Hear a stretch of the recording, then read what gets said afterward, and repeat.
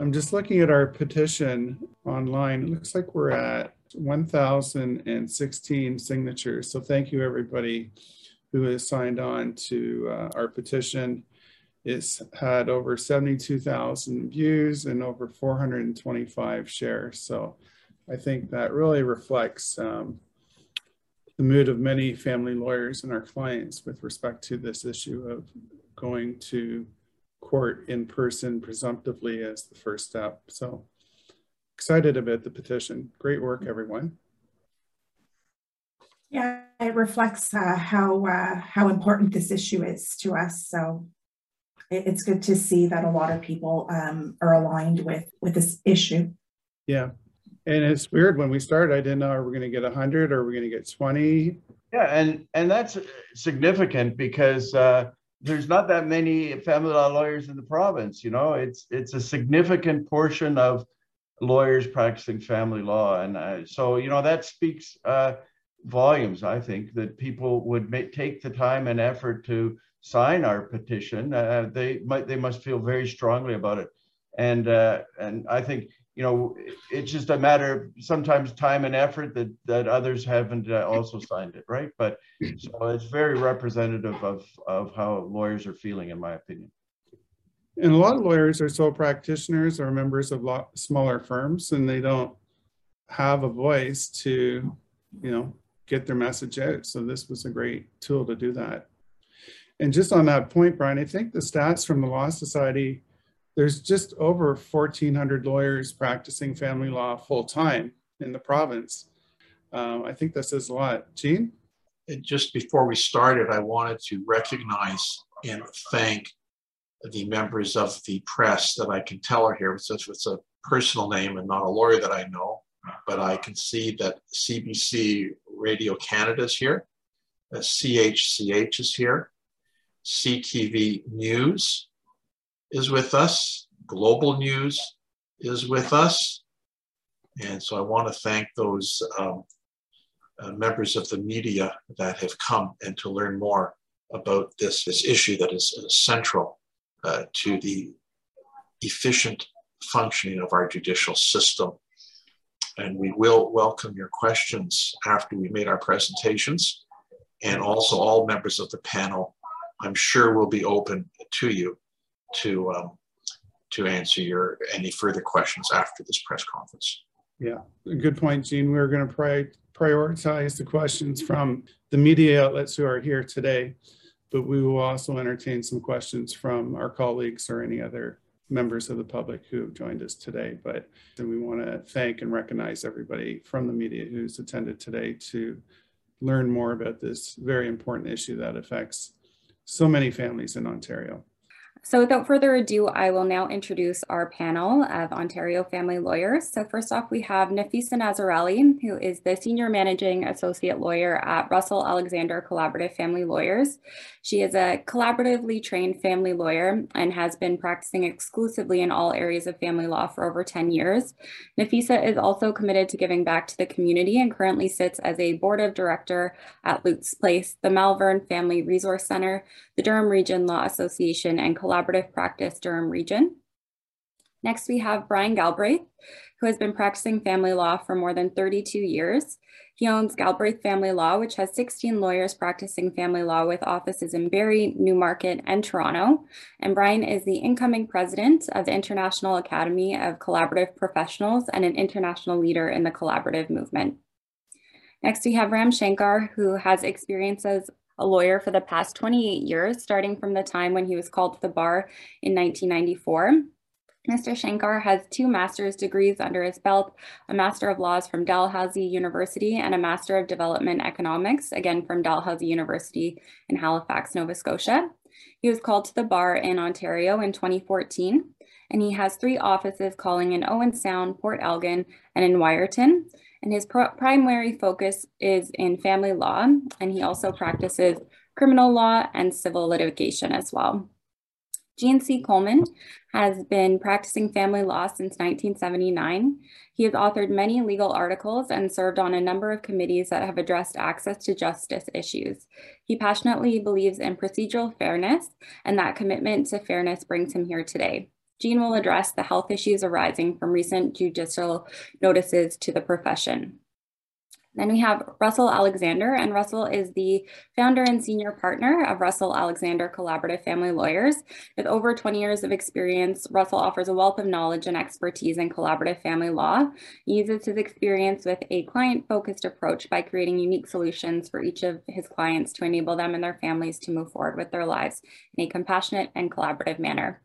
So now that you know a bit more about our panel, I am now going to pass things over to Russell. Thank you so much for the introductions, Shannon. The issue we're talking about today is there's some practice directions with a presumption that certain types of hearings should be in person. We're of the view that all family court hearings should be remote presumptively and attendance in person if counsel agree or if necessary directed by the judge. But we're going to talk about time, efficiency, the environment, and self-reps. I think Nafisa is going to start. Please, Nafisa, the floor is yours.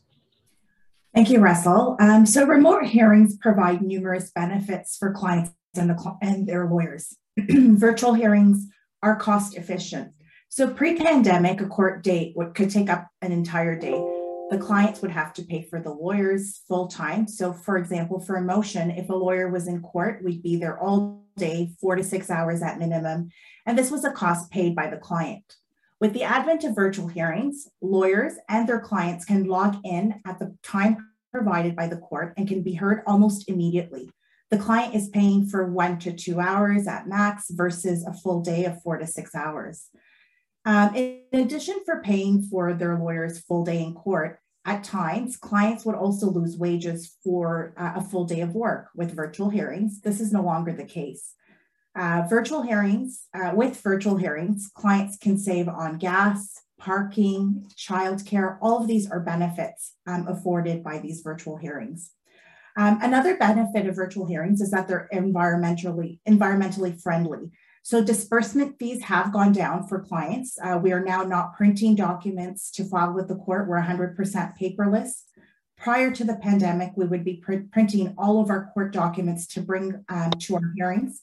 With the advent of virtual hearings, we're able to upload our documents to case lines for easy access by the judge. One of the primary objectives of the family law rules is to enable the court to deal with cases justly. There are 4 relevant factors in dealing with cases justly. That the procedure is fair, saving expense and time, dealing with the case in ways that are appropriate to its importance and complexity, and giving appropriate court resources to the case while taking into account the need to give resources to other cases. Remote hearings have allowed the court to meet this primary objective by dealing with cases in the most cost-efficient way. And moving back to a system where in-person is the norm rather than the exception is a regressive move given the benefits that are afforded by virtual hearings. I'd like to now pass the baton to Brian Galbraith, who's next on our panel. You know, this is an access to justice issue, in my opinion. It's all about access to justice. It's about the clients and their experience. When we moved to a virtual court during the pandemic, I was concerned how that would work out. But it worked out beautifully because it fulfilled the obligations, as Nafisa said, of the family law rules, which is to keep costs to a minimum and to keep the time spent to a minimum. And it did both those things. It was beautiful. And I don't want us to fall back to using the in-person hearing as the norm. Around the world, courts have gone to a virtual courthouse around the world because it's efficient and effective, and we're not going to step backwards. Some people have said to me, well, what about people who don't have access to the internet? Well, yeah, that's a concern, but it's not that many people. I looked it up. The World Bank said in 2020, 97% of Canadians had access to the internet. So that's a pretty good, it's not perfect, but that's a pretty high number that would have access to a virtual court.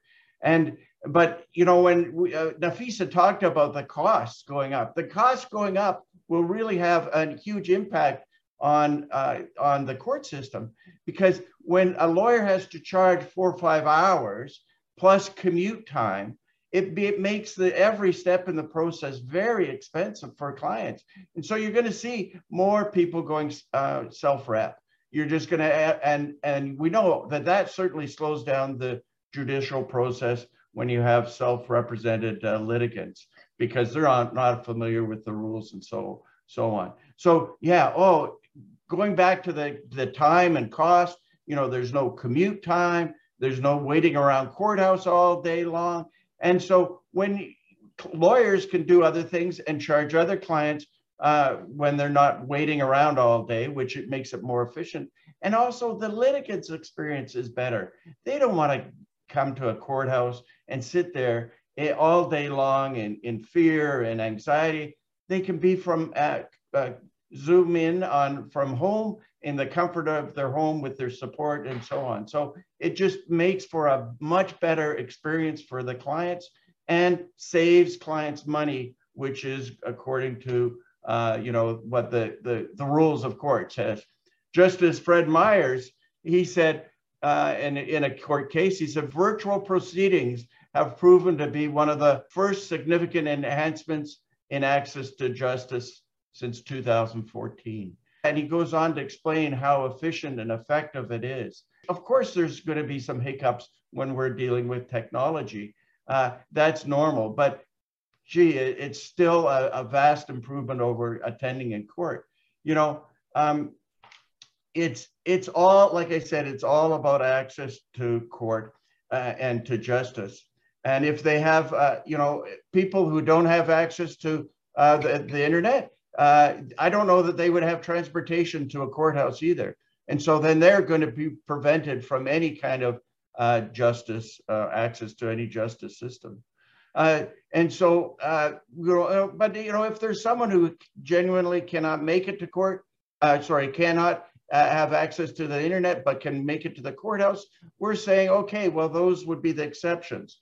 We want the in-person to be the exception and the presumption to be virtual court, so that we don't lose all the advantages to our clients and everyone in the justice system. Thank you, Brian. Ram, you're going to talk about the experience of northern and rural communities and legal aid clients. Thank you so much, colleagues and attendees. My name is Ram Shankar. I practice predominantly in a rural area in Bruce and Gray counties. So I'm giving you that perspective. When considering a rural area, there are no buses, no taxi services from one place to another, no Uber, no subway. Litigants and lawyers generally live far out in the countryside. It's not easy to obtain transportation to the courthouse. Now, this is particularly true for poor people or for disadvantaged sections of society who are involved in cases related to the Children's Aid Society. It is extremely difficult for them to obtain transportation. That is the reality. In the fall and especially in the winter, conditions can be hazardous. It is unfair to ask lawyers and litigants to appear in person when these matters may just as well be completed successfully remotely. Now, how do we know this? We know this because for the last 2 years, we've had hundreds of conferences from locations in rural and northern communities completed successfully. These include case conferences, settlement conferences, motions, and trials. Personally, I've completed 4 family trials remotely without any glitch. Court reports through Canly, etc., have also given details of numerous family trials being completed remotely, again without glitches. In rural areas, generally the practice is to have rotational or rota judges visiting from the main central hub, so to speak. Each rota judge has their own laptop. Each courtroom is fully wired and has existing computers. And in fact, there have been additional computers added in each courtroom from 2020 onwards. So really, there should be no reason for the judiciary not to use technology to assist litigants and lawyers in delivering justice remotely. In addition, we are now required to use case lines. I think one of my colleagues talked about that, but there is no secure internet in numerous courts in the rural areas to permit us to access case lines or even to our own office service. So what is the effect of all this on accessibility of justice? It is unrealistic to expect litigants to pay their lawyers money just to travel sometimes over an hour away to the courthouse, especially in a rural community. Each appearance may only take 10 minutes. Second, if the appearance takes more than 10 minutes, the lawyer still has to wait endlessly, sometimes for several hours, for the matter to be called, whether it's for 10 minutes, 5 minutes, or even lasting 45 minutes. But essentially, that period of time of several hours is a complete write-off. How can one justify litigants having to spend so much money to pay lawyers for this? Now, the pandemic, though brutal, has revealed the efficiencies of technology.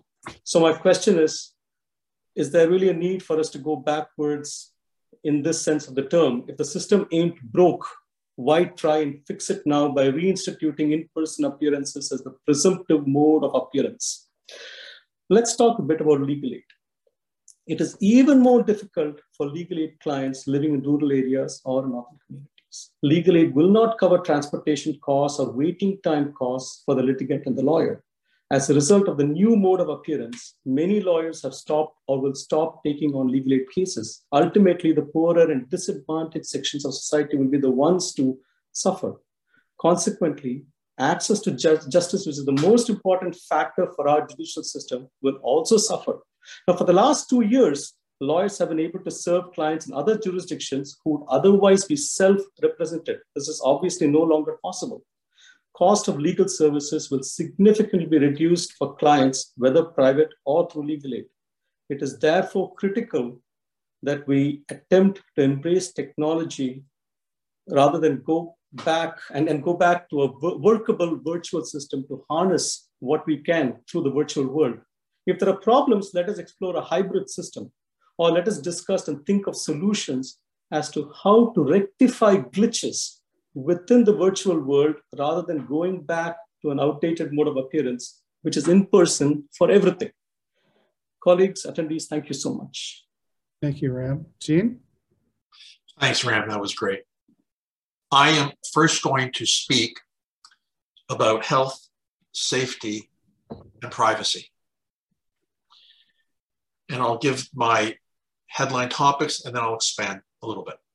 First topic, ignoring the sixth wave. COVID-19 is not over. Many litigants and lawyers may be immunocompromised, or have family members who are at risk. Why force these people to endure excess risk? Second topic, life-threatening. COVID-19 is life-threatening to some, particularly those with pre-existing conditions, and can lead to other serious conditions. There's been a lot in the press about long COVID and the effects that it has on people. I read last night, you stand to lose 10 IQ points. Not all of us are able to withstand that. Requiring exposure to these risks is ill-advised, to say the least. Third topic, counsel of choice deprivation. Requiring lawyers and their clients to attend court personally in light of these threats essentially deprives the clients of counsel of their choice. It places lawyers in an impossible and totally untenable position. Represent your client, go to court, compromise your own health, security, and well-being, or don't represent your client and transfer the case to another lawyer.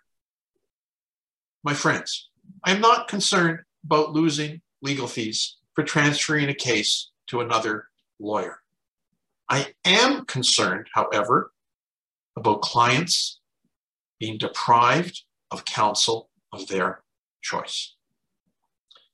Next heading, I'll go a little on a limb here. Charter violation. COVID is just not finished with us as much as government, chief justices, and regional senior justices would like it to be finished. We would all like it to be finished. We're all sick of it. Forcing lawyers and their clients into in-person scenarios is, in my opinion, a rather blatant charter violation with respect to security of the person. Chew on that one. Next heading. Protection for family violence victims.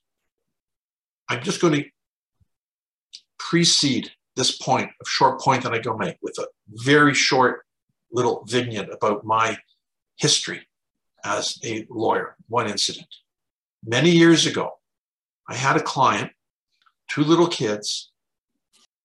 After she came to the first, I think, interview or 2 interviews at our office, where I did, even back then, the usual screening for domestic violence, I was assured by her and by her mother, the grandmother of the children, that there was no domestic violence. Her husband murdered her, stabbed her to death in front of her kids. And that, my voice is breaking now, had a profound effect on me in terms of my sensitivity to family violence. So how's that relevant here? Virtual hearings alleviate stress and are a veritable lifeline for victims of family violence. They don't have to be in the physical presence of their abuser. Family violence is important. We must not write it off or treat it less than seriously.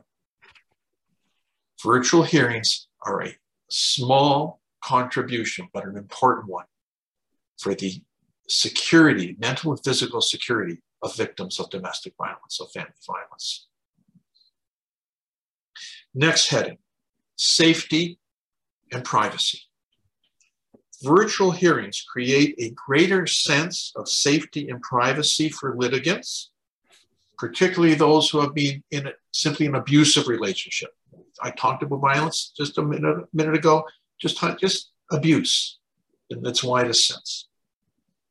Physical distance from an abusive spouse translates into safety and security without sacrificing due process.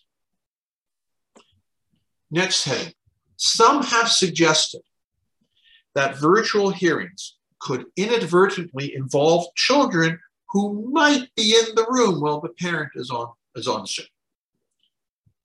Parents need to be responsible and make certain that these court hearings via Zoom remain totally private.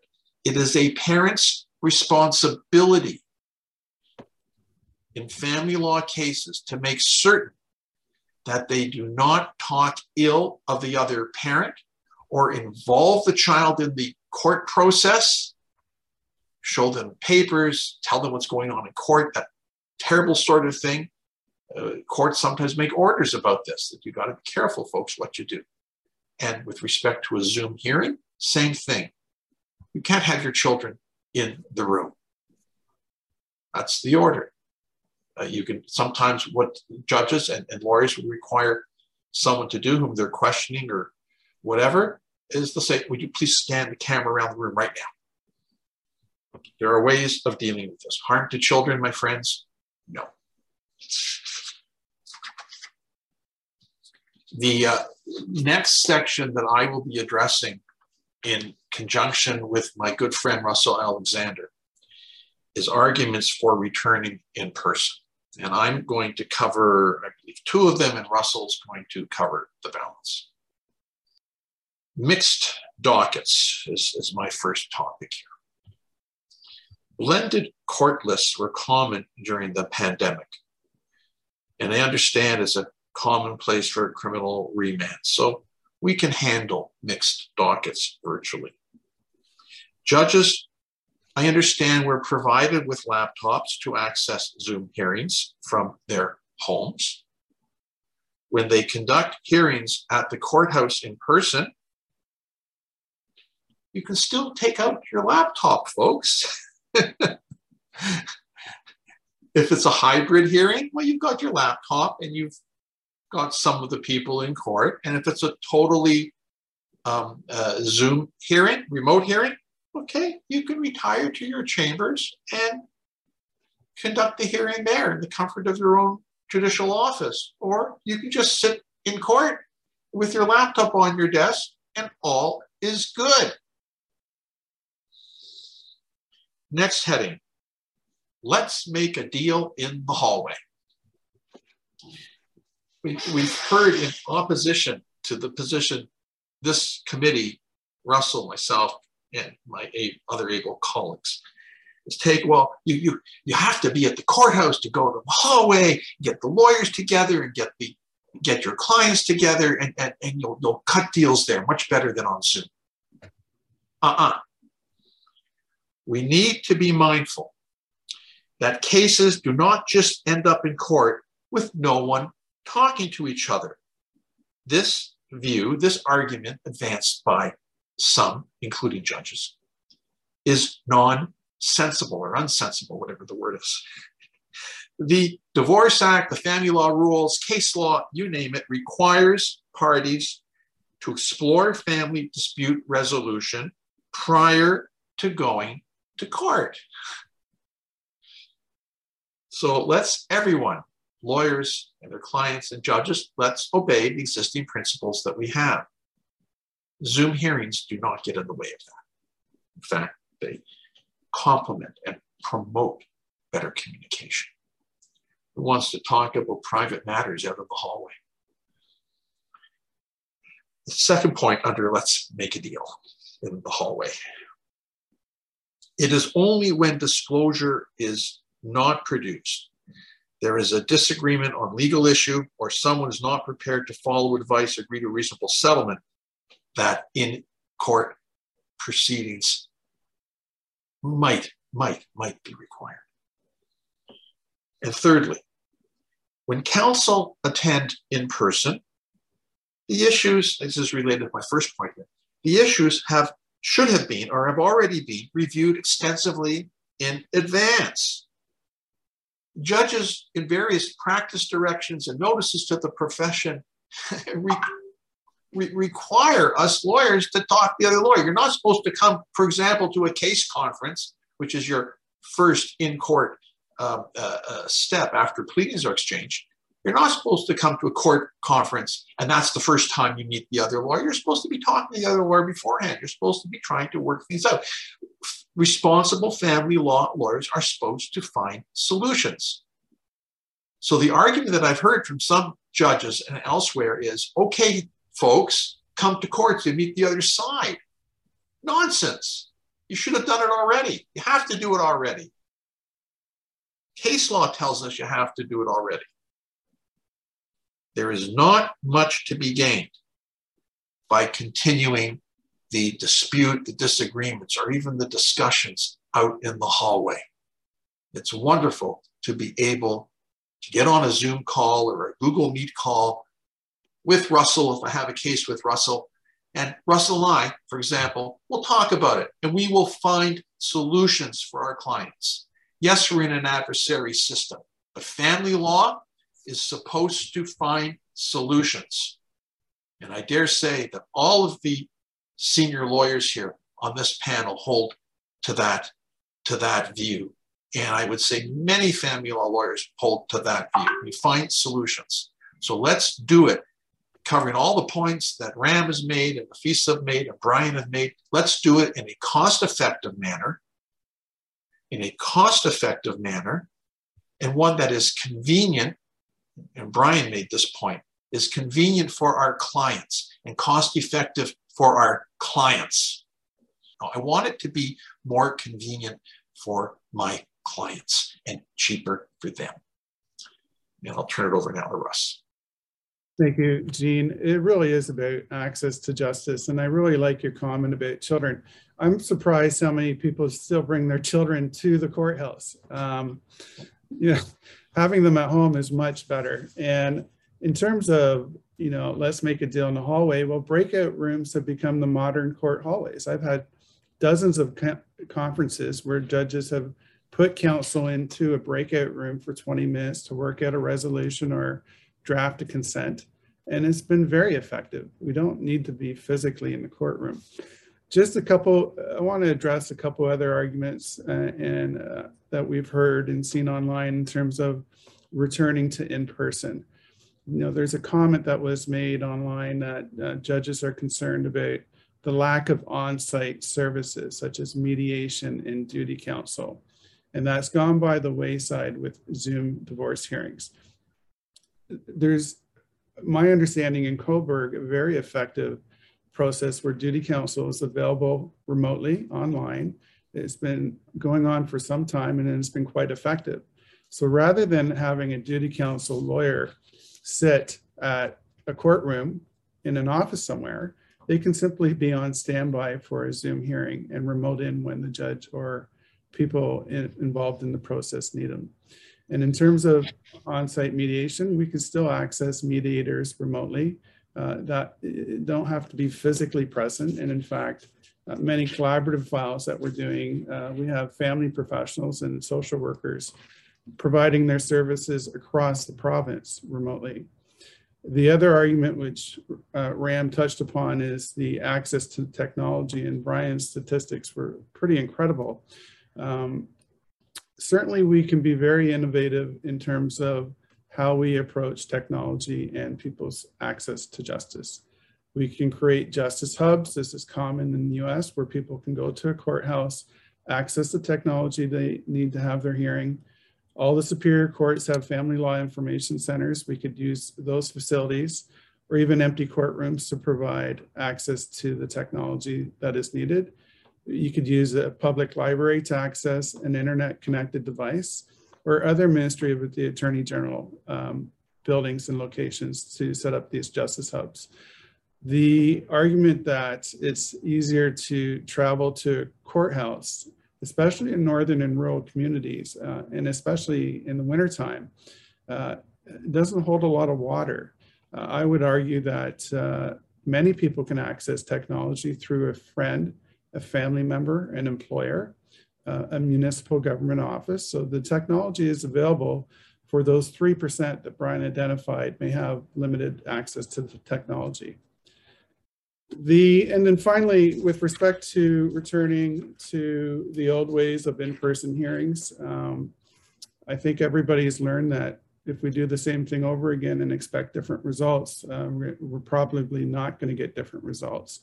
The complaints about the family court system in 2019 and early 2020, prior to the pandemic, was it was too slow, too difficult to get a court date, and it was too expensive.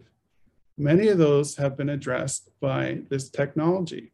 It's become much more efficient. Clients are not running out of money because they've had to pay their lawyer for 6 or 7 hours to do a 1-hour hearing and go self-represented. And it's sped up the process. People can now conduct their family hearings from the safety and privacy of their own home. And as everybody has echoed here today, this is this issue about access to justice. It's not an issue about making the process more convenient for the lawyers and the professionals and the judges who are part of the administration of justice. You know, put them all in the hallway, let them work it out. Maybe it's a case of attrition and some people are going to drop off or settle their case because they can't deal with the conflict anymore. That's not a fair and balanced approach to justice. I think this technology enables people to access this justice system at a reasonable cost, safely, and also from the privacy of their own home. So those are some of the, objections we've had and heard about keeping all the hearings remote. But I want to bring Shannon back. We're going to do some Q&A. You can put your questions in the Q&A box. I want to thank everybody, and especially the media who attended today and provided us with some questions.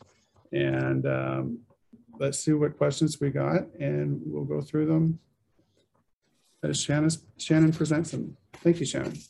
And thank you, everybody, for your comments today. Yeah, thank you so much to all of our panelists for sharing your thoughts on this very important topic. And thank you to everyone who has sent in your questions. We've received quite a number, so we're going to get through as many as we can right now. So first question, I have this one specifically for Jean. You mentioned that COVID-19 may deprive people of their preferred choice of counsel. Isn't that a small price to pay for getting back to normal? you have any comments on this, Jean? It's not a small price to pay for all the reasons that the people here, the lawyers here, have covered off. Access to justice, as we've all pointed out, particularly as Russell has summed up now, that's key. That's absolutely key. And as Russell said, there were complaints about the justice system prior to COVID. Well, why go backwards? Let's go forwards. All of us here, the lawyers here that are on this committee, some couldn't make today because of court commitments. Ironically, one of our group had to go to court in person. I lost my train of thought, but in any event, it's not a small price to pay. It's too large a price to pay. We want an efficiently running judicial system. We want the users of the system, I'm talking about the client users of the system, to have something that is accessible to them.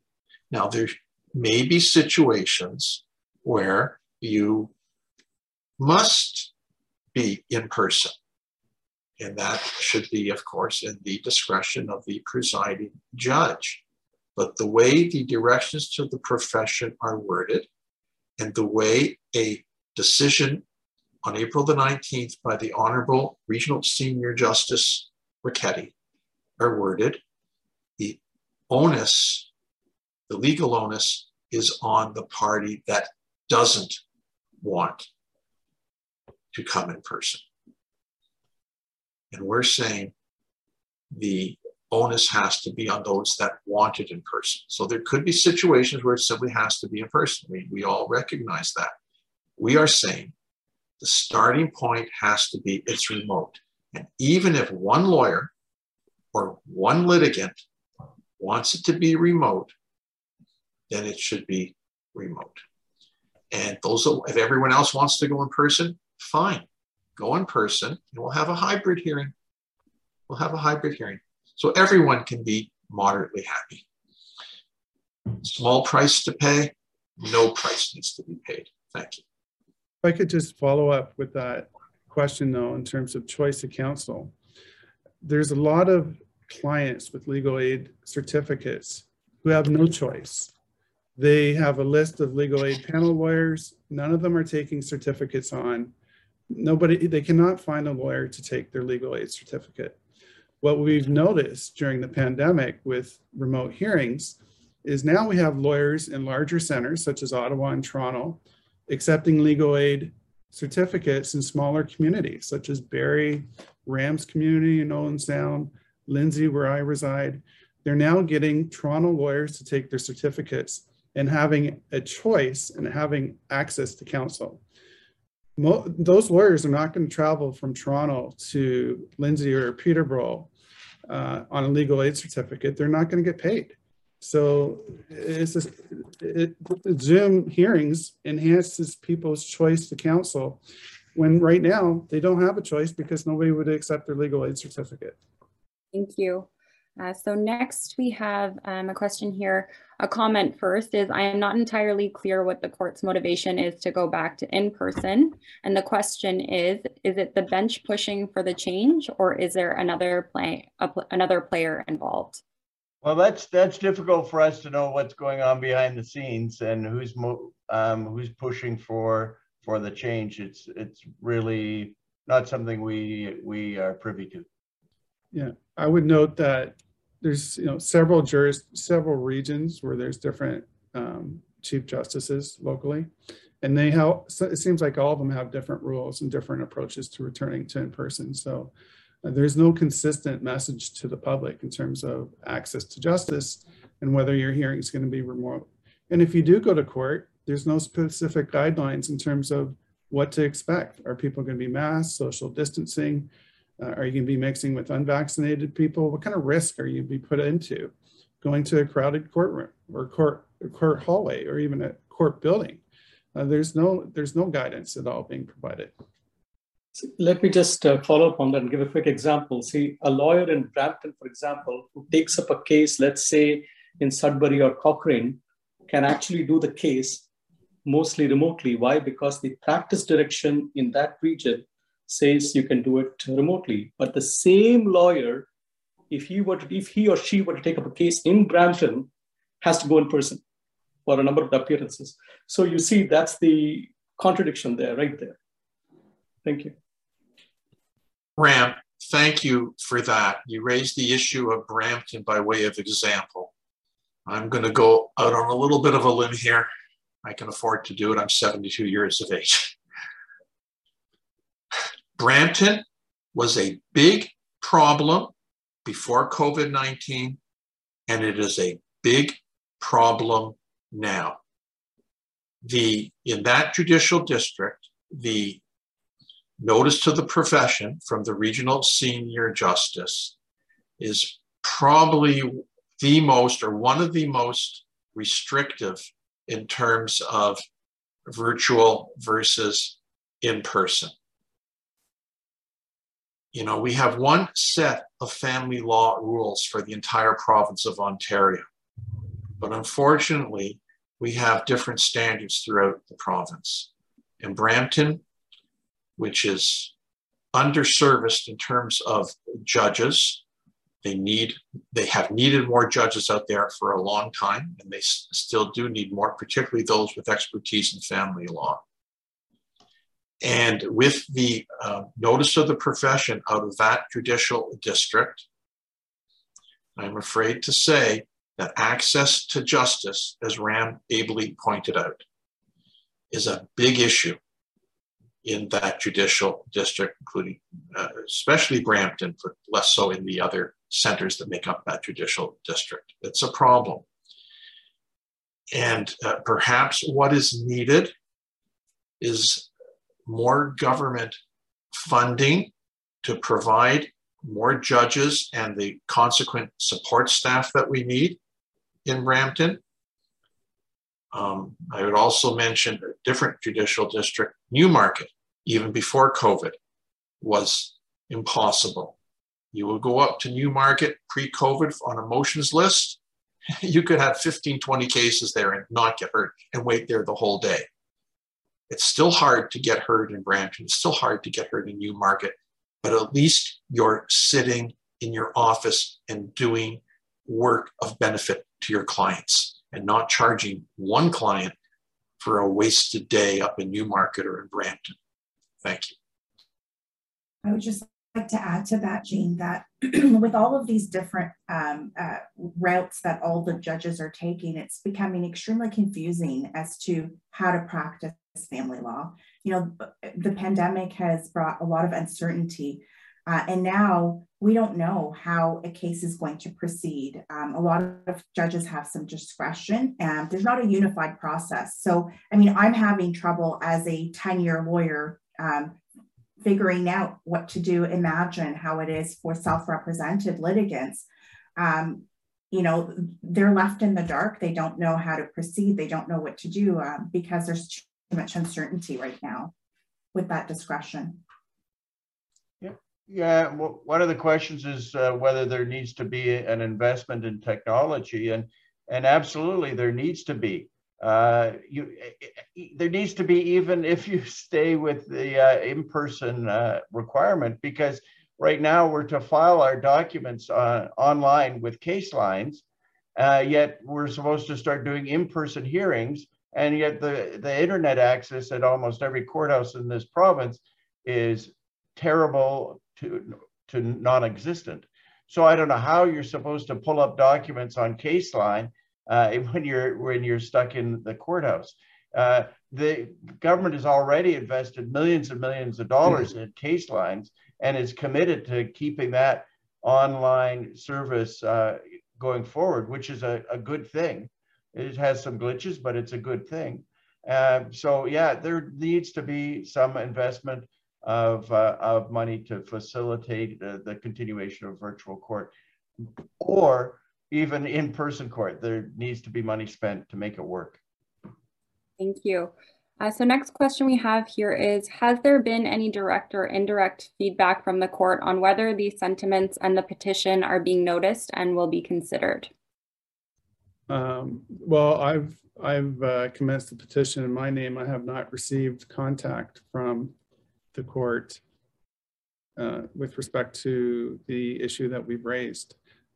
Not officially. I think indirectly there is a private Facebook group of lawyers, of 1,400 lawyers, and I know it's been on fire about this issue since April, right, the beginning of April. And my understanding is there's some indirect contact with that Facebook group from Ministry of the Attorney General officials, but they haven't contacted me directly, no. But we're more than willing to work with everybody to ensure that access to justice continues to improve. Great, thank you, Russell. Next question, this is another one for Jean. You said that COVID-19 is not finished, but governments and responsible senior judges of this province seem to be telling us that it's indeed quite safe to go back to court. Aren't you being overly alarmist and negative? Some might say that you are like Chicken Little saying the sky is falling. Don't you think that people like you and your colleagues here are just trying to spoil it all for the majority of Canadians who are just sick and tired of this COVID mess? Jean, do you have comments on that? Well, I don't think I'm really Chicken Little. The health risks, safety and security are very real, as I covered recently. And members of this panel have talked about the desire of this committee to work with government and work with the courts to ameliorate the system. COVID has forced us into certain improvements. Let's not throw it away. But there are, hey folks, there are risks. Let me share with you something that my wife actually passed along to me not too long ago, like early this morning. There is this beautiful Japanese philosophy called, excuse me if I get the pronunciation wrong, Kintsugi mind. The philosophy behind the ancient Japanese art called kintsugi. When a piece of pottery is broken, the craftsperson repairs it with what?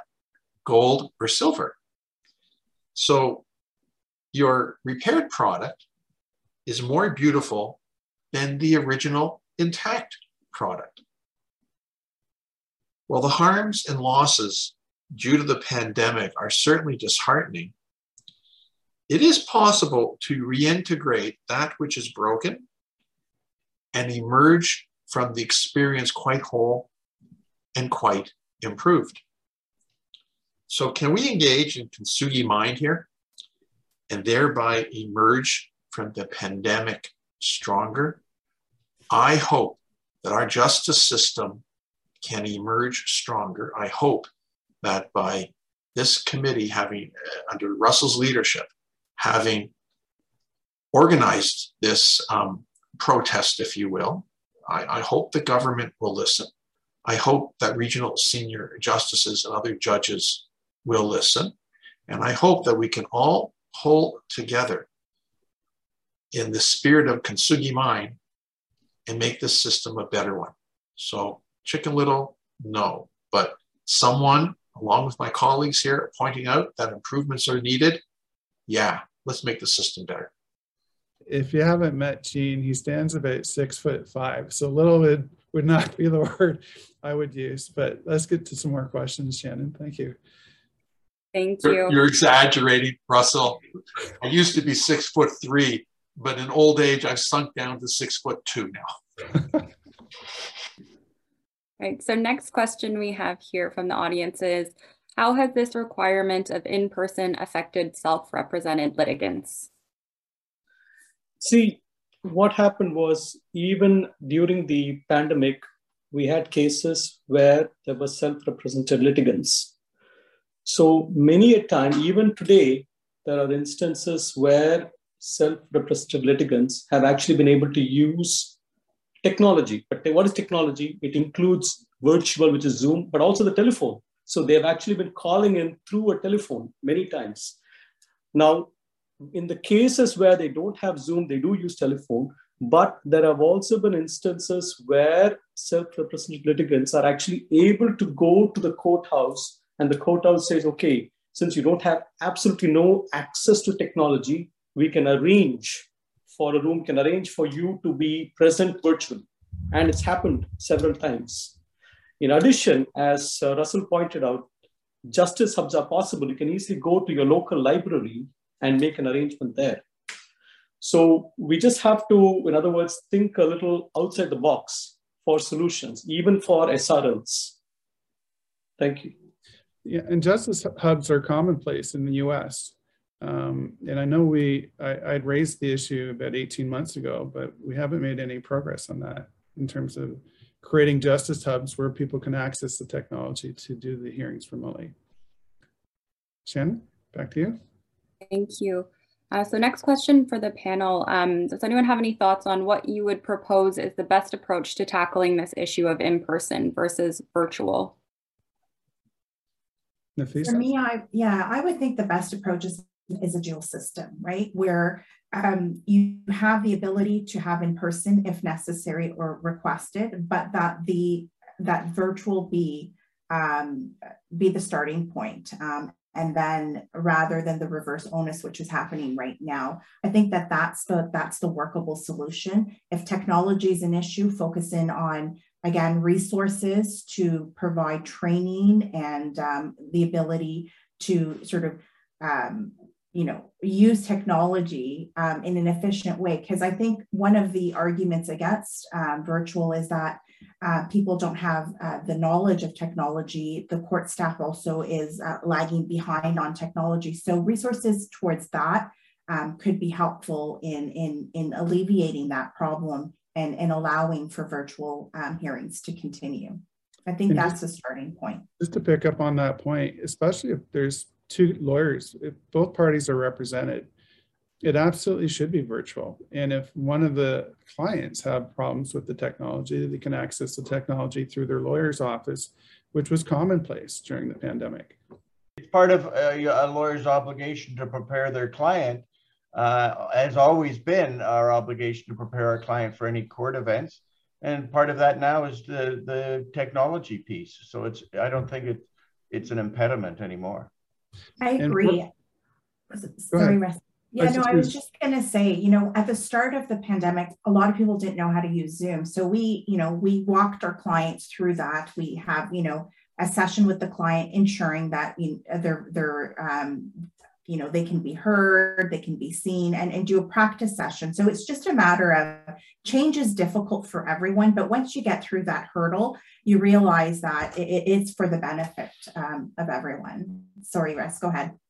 No, you took the words right out of my mouth. Just do a practice session with your client before the court hearing. Just as Brian's indicating, we need to prepare our client for the experience of being before a judge and what to expect and the proper decorum. And Zoom hearings is just another element of that.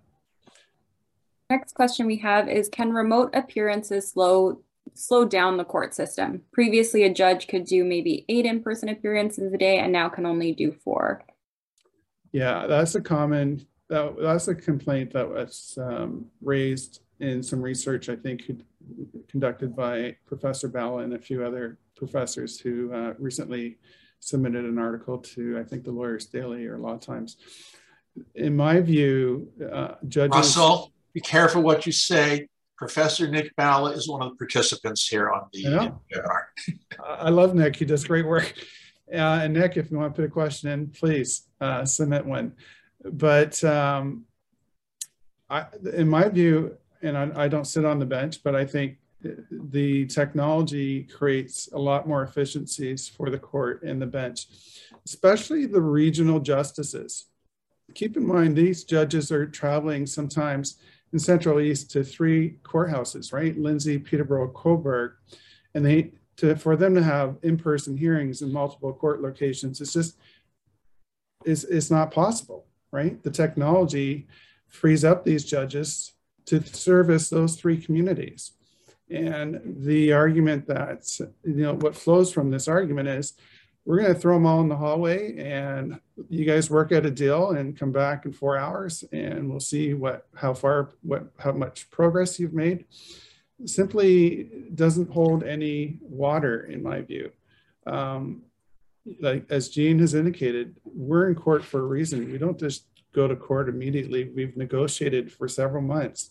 There could be a specific legal issue or third-party disclosure issue that we need help with. Or there may be a litigant who's not prepared to settle matters and requires a judge's order. But to use attrition and delay and have people run out of money because they're paying their lawyer to sit 5-6 hours in a hallway for a hearing that started at 9:30, which may not get spoken till until 2 p.m., that's not a fair and balanced approach to justice. We've gained a silver lining from the pandemic by creating these efficiencies. Let's not go backwards to 2020 to a system that we know wasn't working. The complaints were everywhere about delay and expense. And Russ, just to add to that point too, I mean, I've heard judges say this, that they're not able to get through as many cases, but the problem is maybe the technology. We need to dig deeper to find out why is it that with this technology, you're not able to go through the cases. Do you need more support staff? Do you need, more people assisting you through the process virtually? Why are you not able to get through more cases? And I think when you dig deeper, you can find solutions. Yeah, better training. I agree. The next one up we have here is, how would default virtual court affect the amount of staff needed at the courthouse? That's a good question. I would say it might require less staff. And if you think about a court registrar, just to take one example, if it's virtual, that registrar can appear across the province in any courtroom and pick up the slack if another registrar is sick or couldn't make it in that day. If it's in person, that registrar usually is stuck in court 502 for the day, or may go to another courtroom adjacent to that one. But with the technology, the court resources have the flexibility to service courthouses across the province. Same with judges and court clerks. And you don't need the CSO officer either. So in my view, it probably would make it even more efficient in terms of staffing requirements. What do you think, Jean? That makes a lot of sense to me. Yeah. I also think it's going to be more cost effective. In fact, Russ, what you've said is already happening. So court registrars are actually sitting in, say, Godrich or Nolan Sound, etc., and they're doing cases in other major cities, or where there's a lot more demand. So, and many times court registrars may actually do the work right sitting behind their own desk, not necessarily in the courtroom. Thank you. So next question we have is, as a person who has dealt with divorce in person as well as online, my mental health was greatly affected by the in-person. With your clients, have you seen a dramatic difference? Aside from financial gain, is mental health gain a component in this discussion? Absolutely, absolutely. Especially with my clients that are victims of domestic violence. I find with that, divorces are innately extremely difficult. You're dealing with clients that are going through one of the worst periods of their life. Court is extremely difficult, getting to court, knowing that you're going to be sitting there all day with your ex in the same hallway. Sometimes they bring support people. So there's a lot of conflict that happens in the hallways of the courthouse, and that add to a lot of being scared, being nervous, the anxiousness of the whole process. So having it remotely has really helped. You're in the comfort of your house, you're away from the person that, there's a lot of emotion involved. It has absolutely helped with the emotions. I think so, yeah. Yeah, and I'm concerned that if we return fully to in-person or partially, we're going to see a rise in self-represented litigants because they can no longer afford their lawyers. And that takes a toll on the judiciary. Managing self-represented litigants in a respectful manner can be quite stressful. They don't know the rules. They haven't filed their forms properly. They're quite commonly disrespectful, and some of them are vexatious. right? And that increase in self-represented litigants is going to put a strain on the judge's mental health and well-being as well. I would like to echo what Nafisa said. And we found in our firm, we're a relatively small firm, about 5-6 other lawyers, aside from myself, and it's a lot less stressful for our clients, a lot less stressful. So yeah, it's great. It's great for clients. It really is. And the system is really about our clients and the public's access to justice. That's why we're here today. Great. So I believe that is all the time we have for questions today. I just want to thank everyone again for joining us and sending in those questions. And thank you to all of our panelists. Thank you everyone for being here for the discussion. If there's any closing thoughts from any of our other panelists, please speak now. Otherwise, we'll let everyone go for the day. We'll do a couple quick closing comments. Thank you, Shannon, so much for organizing this and hosting. You want to go first, Brian? Yeah, someone asked, are the judiciary and is the Attorney General listening? And I sure hope they're listening. We're coming here saying we want to provide a better experience and continue to provide an affordable experience for our clients. It's about our clients. And that's why we're here. And we've heard 1,000 people sign that petition who are practicing family lawyers and are saying we need to stay virtual. So I hope the judiciary and the Attorney General is listening, because it's all about access to justice, and that's your responsibility. Agreed. Nafisa? Yeah, I just want to echo what Brian said. This is an access to justice issue for all of us. We want to make a process easier and more cost efficient for our clients. And virtual has been one of the very few advantages that we've gained from this pandemic. So let's not go backwards. Yeah, thank you for that. Ram, any final thoughts? No, just echoing what others have said. So access to justice, cost effectiveness, and making the process less intimidating. I think that these are the key principles, and making it smoother, which is otherwise such a daunting and difficult process. So that's the reason. Dean, as senior counsel, thoughts before we wrap up? I agree with everything my 3 colleagues have just stated, and I would also like to add my thanks to the members of the media that have attended, for academics and the lawyers who have attended, and members of the public who have attended. We hope that you have found today's press conference enlightening. Yeah, and I would like to thank all our colleagues for signing our petition. My only final thought is to be mindful of the primary objective of the family rules. That's to save time and expense. And I think going back to the old ways and expecting a different result will not happen. We need to move forward with the gains that we've made in terms of efficiency through remote hearings, and hopefully we'll be able to make a change. So thank you everybody for joining us today. Shannon, great job hosting, very much appreciated. Thanks everyone.